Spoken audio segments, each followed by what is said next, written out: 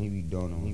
This time, next time to build. This time to build. This time to build. This time to build. This time to build. This time to build. This time to build. This time power. This time to build power. This time to build power. This time to build power.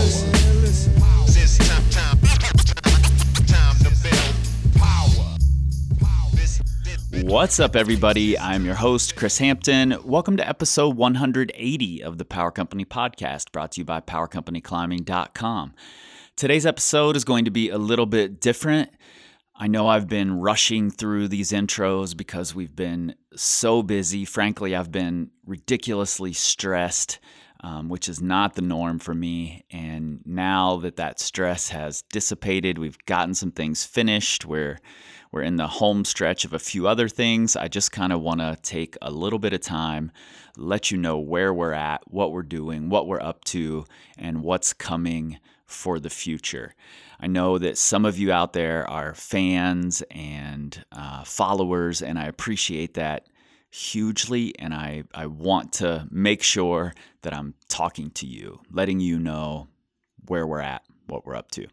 I also recently listened to a podcast episode from a friend of mine that I think is hugely important and needs to get more traction, and I'm going to play a clip of that for you today and send you over to his podcast because I really think you need to hear this episode. If you're following what I'm doing, you're going to want to follow what he's doing as well. All right, so since I don't really plan these intros out, let's see if we can do this in a somewhat orderly fashion instead of me just rambling. First off, recent episode with Paul Piana. The response to his Big Walls book, the signed copies, was amazing.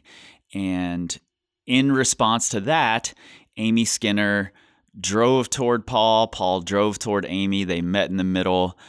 They had Paul sign more books. Like I said, Amy had a boatload of them. And so Paul has got more signed books. We have more of those on our website. And I think once these are gone, they're gone. I think this is all of them that exist still. So if you were interested in one of those books, we have more of them on the website right now, helping out Amy Skinner and to benefit the Todd Skinner Legacy Fund. So go check those out. Link right there in your show notes.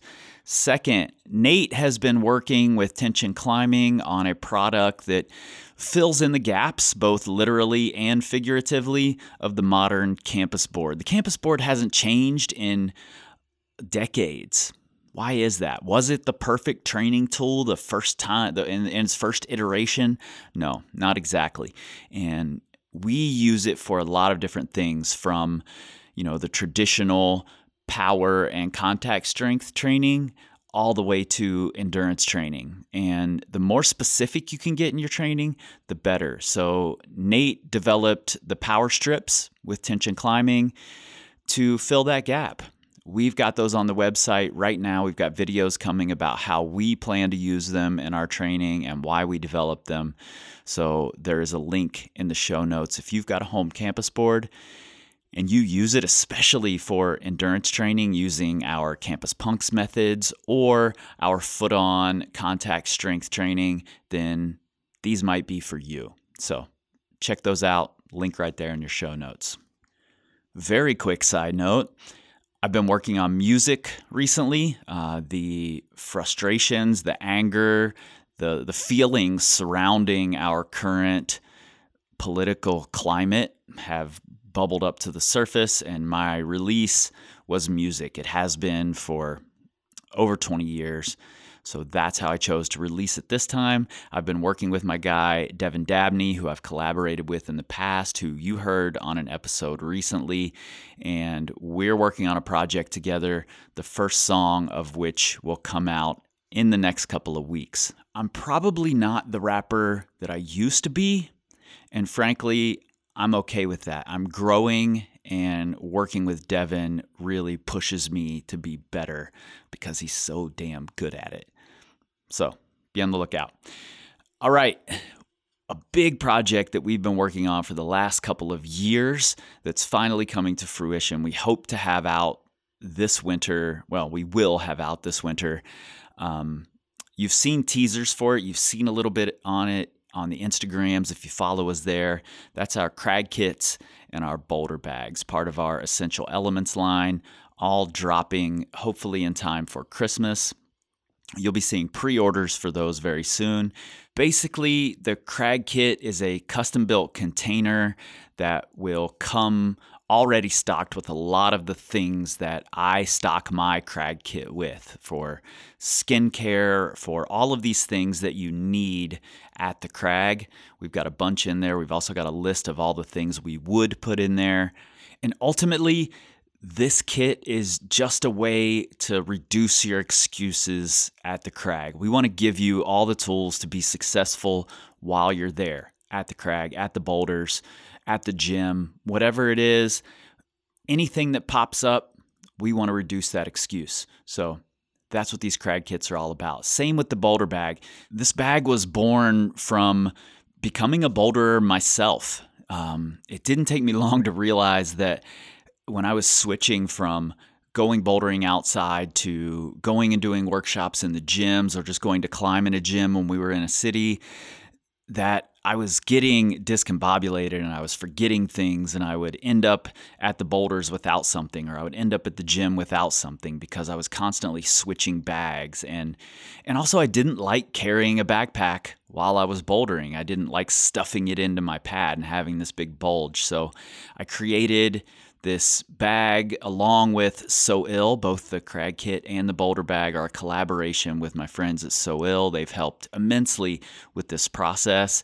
And I created a bag that can open up completely, lay flat, has plenty of space for things, but not so much space that you're going to let it get cluttered. We thought every detail of this thing through. It looks good. You can carry it to the gym with you, on the subway, wherever it is that you're at. It's sort of a cross between a messenger bag and a saddle bag. It just looks fucking cool and is extra useful. So those are coming. Pre-orders very soon. You'll hear more about them. You'll get to see them very, very soon. Let's move on. Do I sound rushed here?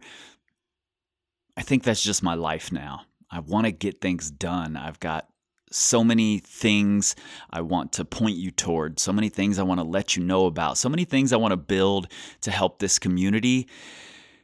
So many plans, so little time. But today I do want to let you know about my friend Mario Stanley, who you've heard here on this podcast. You heard recently with his friend Donnell Hunter in the Black Joy episode, which, like I said, was one of the most special conversations, and the response around that episode has been amazing, so I appreciate that. He has a podcast called Sins and Suffers, and it's still a fairly new podcast. He does a great job with it. The audio is great, which, for me, drives me crazy if there's not good audio. He does a great job. And recently, he had a very important conversation. We met up in Denver and had a big group conversation with Black and brown climbers and people in the climbing industry, the outdoor industry. And one of the people present was Melissa Utomo. Some of you may have heard of Melissa's work. Recently, she had a little bit of a battle with REI and Mountain Project surrounding some work she had done that they essentially stole from her. There's really no better way to put it. She presented them with an idea that was a brilliant idea, and rather than allow her to work on this project, to pay her to work on this project, they strung her along and then decided to release it on their own. And a pretty poor version of it, I might add. So I'm going to play you 10 minutes of that conversation here, and then I'll see you on the other side. Let's get into it. Mario Stanley and Melissa Utomo, episode 11 of Sins and Suffers. So quick little insert there before we move on. We actually had a second discussion with them in person at OR where we had representatives from Brown Girls Climb and Access Fund and Belay All there present because I sent the RI representative an email saying, hey, by the way, Adventure Projects had their video camera on and they had some really inappropriate gestures that I felt like just showed that they had no interest in this whatsoever. And it made me question why I was even there to begin with. So they apologized and they offered to like officially meet. And just to reinforce this whole idea around that they weren't interested in this at all and they were more interested in pushing their agenda, we had all the we had a number of representatives who signed on to this proposal. And them like being my advocates, like would, as REI was going off talking more about their diversity coalition, would raise their hand, be like, what does this have to do with Melissa's proposal to put a button on Mountain Project? And would just get railroaded every time. And so it was just frustrating. Like that continued to be the pattern. But yeah, so after COVID hit and basically REI gave up ownership of Mountain Project. Mountain Project was then re-owned by one of the co-founders, Nick Wilder. Mm-hmm. And so this happened, I don't remember, I think it was maybe March or April. Okay.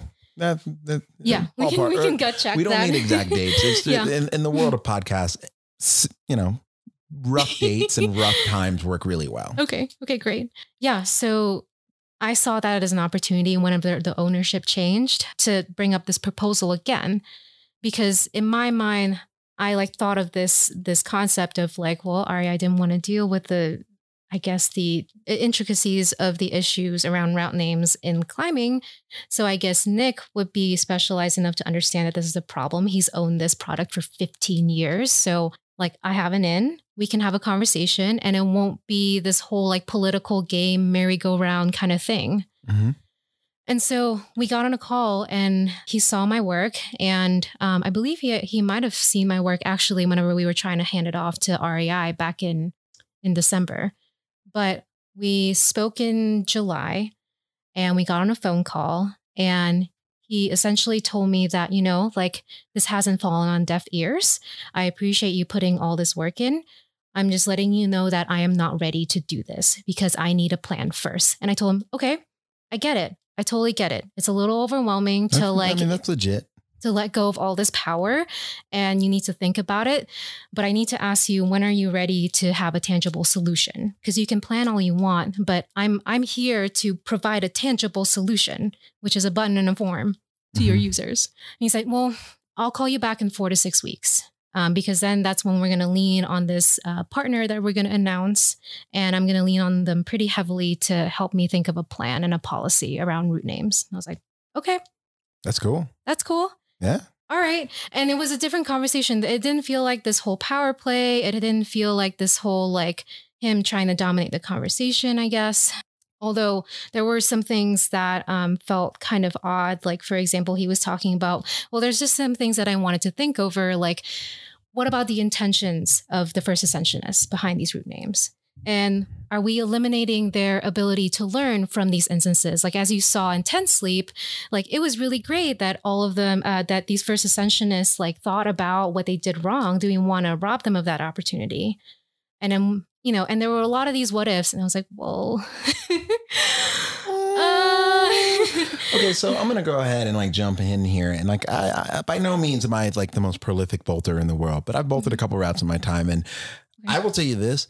There is nothing that special about the name. Usually the name comes from either too much whiskey because you're drunk and you're just over this dumb route and you've been working on it. Mm-hmm. Named after the area, named after something relevant to how you got there and how you discovered it. Or last but not least, the thing that mattered and the thing that had the most intention is the route itself, the actual movement itself. The route name comes from the individual. The route name comes from the person. Okay. And it's whatever that person finds comical, funny, or just it's whatever pops in their head. Mm-hmm. Now, if the whole wall has a name, I definitely understand people kind of trying to keep the wall in line But like Slavery Wall, which I don't know all the names of that, but I definitely know Slavery Wall, and I never climbed that Slavery Wall when I was in Tin Sleep years ago. I definitely find a lot of things like that humorous because I choose to laugh at racist behavior. I choose to laugh at hatred because, in my opinion, hatred is stupid and you're dumb. I find it funny that someone would have the audacity to say, like, I want to protect, the legitimacy of the root or the inspiration of what made it. That's not the case. The rock was cool. The movement was cool. Let's sink some bolts in here and let's call it good. And then whatever everybody decides to chuckle about at the bottom, that's where it gets its name. And so if we're going to talk about the intentions, then the intentions is we had a lot of misogynistic assholes, which granted way back in the day, misogyny, racist behavior, homophobic behavior, all of that was more widely accepted due to violence or mockery or shame, even if anybody in the group didn't agree with that. So the integrity that you're trying to creep is just a bunch of assholes, just straight up pricks. Right. And over anything else. That's not a thing. So I'm sorry, but like, that's not a thing. Thank you. Gosh. Oh, like, and that's so, because I'm not a route developer. Again, I'm just a recreational climber. Anybody can be a route developer, by the way. It's not that hard. It really isn't that hard. You just need to find a mentor and someone to walk you through the process. Awesome. I would love to do that someday. We'll talk later.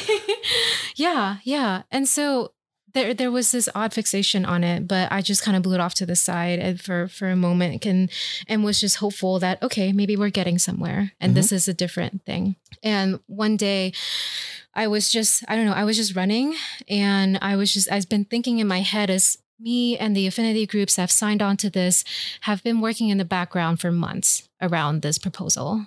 I'm a private person. Like I like to work in the background. I focus best when I can work in the background, support other people, and just bring in my ideas and my skills. And I'm not a big social media person. But with all of this uptick in conversation around racist root names, because Black Lives Matter resurged up again, and then the topic of racist root names came up again. And I was like, okay, people are starting to get interested, whereas before there was barely any conversation around it. And part of the intent of making this proposal back in November is that people need something tangible to talk about something, and they need either a button or to see all these route names kind of listed out to just finally say, okay, this is a problem because I can touch it and I can feel it and I can see it. Yep.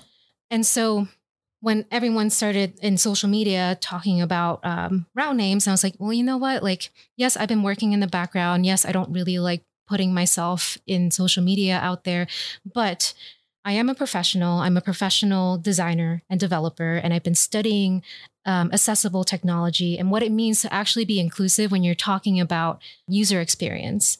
And with something like flagging a route name, as simple as that sounds, for a lot of users, you need to really make sure that it's not when you say that it's accessible, that the code actually is, and that you make a user experience that helps lift the burden off of them. And it's because it's not fun to see violent language. I know some people cope with it differently, whether that's laughing it off. But if you feel like that there is access to changing that and you want to empower yourself, you want to make sure that you as a software developer and designer welcome that and you cater to that and you provide them transparency and you give them the space to explain why that's problematic. So at that time, I wanted to put my proposal out there in public to show and to share the knowledge and be like, hey, I'm a professional. If Mountain Project all of a sudden decides to just slap on a button, then we have a standard to hold ourselves up to. We don't just say, oh, nice button, awesome.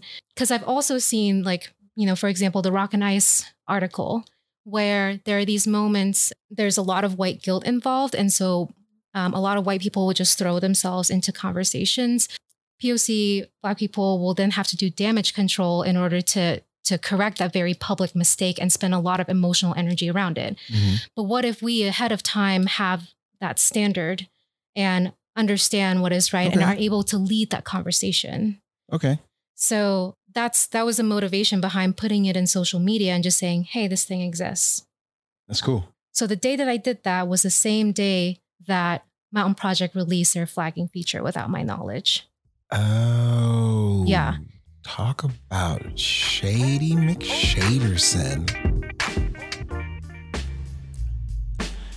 You can hear the rest of this conversation at Sins and Suffers. It's on every single one of the podcast platforms. You can also find a link right there in the show notes in your pocket supercomputers directly to this episode. So please go listen. This conversation is important. I personally have always been a fan of stripping the power away from the first ascensionists. I'm a first ascensionist myself. I've developed sport routes, trad routes, boulders, and honestly, the power that we hand to the first ascensionists, be it bolt placement, be it names, be it sequences, whatever it is, it's too much. That's not what rock climbing is about, in my opinion. You can say all you want that tradition is important, and I agree, but tradition that furthers the culture is important. Tradition that holds it back, maybe not so much. So I think Melissa was on the right track here. I think names that are offensive to people, that make it a bad experience, a harmful experience to other people, it's a tough conversation for sure, but one that needs to happen. Also, if you've been listening to this podcast for a while, if you've heard the public service announcement episode a while ago, I don't even know what episode number that is, you know that I am not afraid to go to battle a little bit with the magazines or with the establishment, with the people who make the fucking rules. And I think that step one in pushing back is to hear the other side, to hear the conversations, to know what's going on behind the scenes. If you don't hear these conversations, if you're not paying attention, if you don't have these people in your friend circle on social media, you're never going to hear it from Mountain Project. You're never going to hear it from REI. Why would you? They have the power.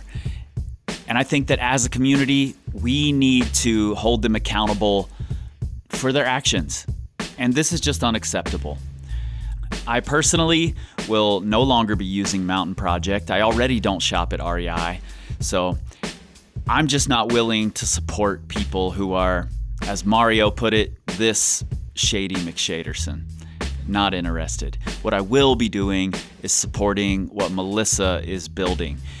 I just saw on the Instagrams last night that they have started an Indiegogo fund along with 11 or 10 other climbers, developers, designers, community members to build a new reimagined guidebook app. This is exactly why I love this community, because we can build something from nothing, we can reimagine, we can retool, we can make better. So I'm going to support that. There's a link to the Indiegogo fund right there in your pocket supercomputers, and you'll also find links to find, like I mentioned, the podcast. You will find links to Mario and links to Melissa, both on the Instagram. Go follow them. They're doing great things. And you know where to find us, powercompanyclimbing.com. You can find us on the Facebooks, the Instagrams, at Power Company Climbing. Be on the lookout. We've got big things coming and building even bigger things for the future. We want to be part of this new community. I think it's beautiful, and I can't wait to see how it grows. If you happen to be on the Twitter machine, please share their Indiegogo on your Twitters. Tweet it out there. I won't see it because we don't tweet. We scream like eagles. This time, this time, this time, this time, this time, this time, this time, this time, this time, this time,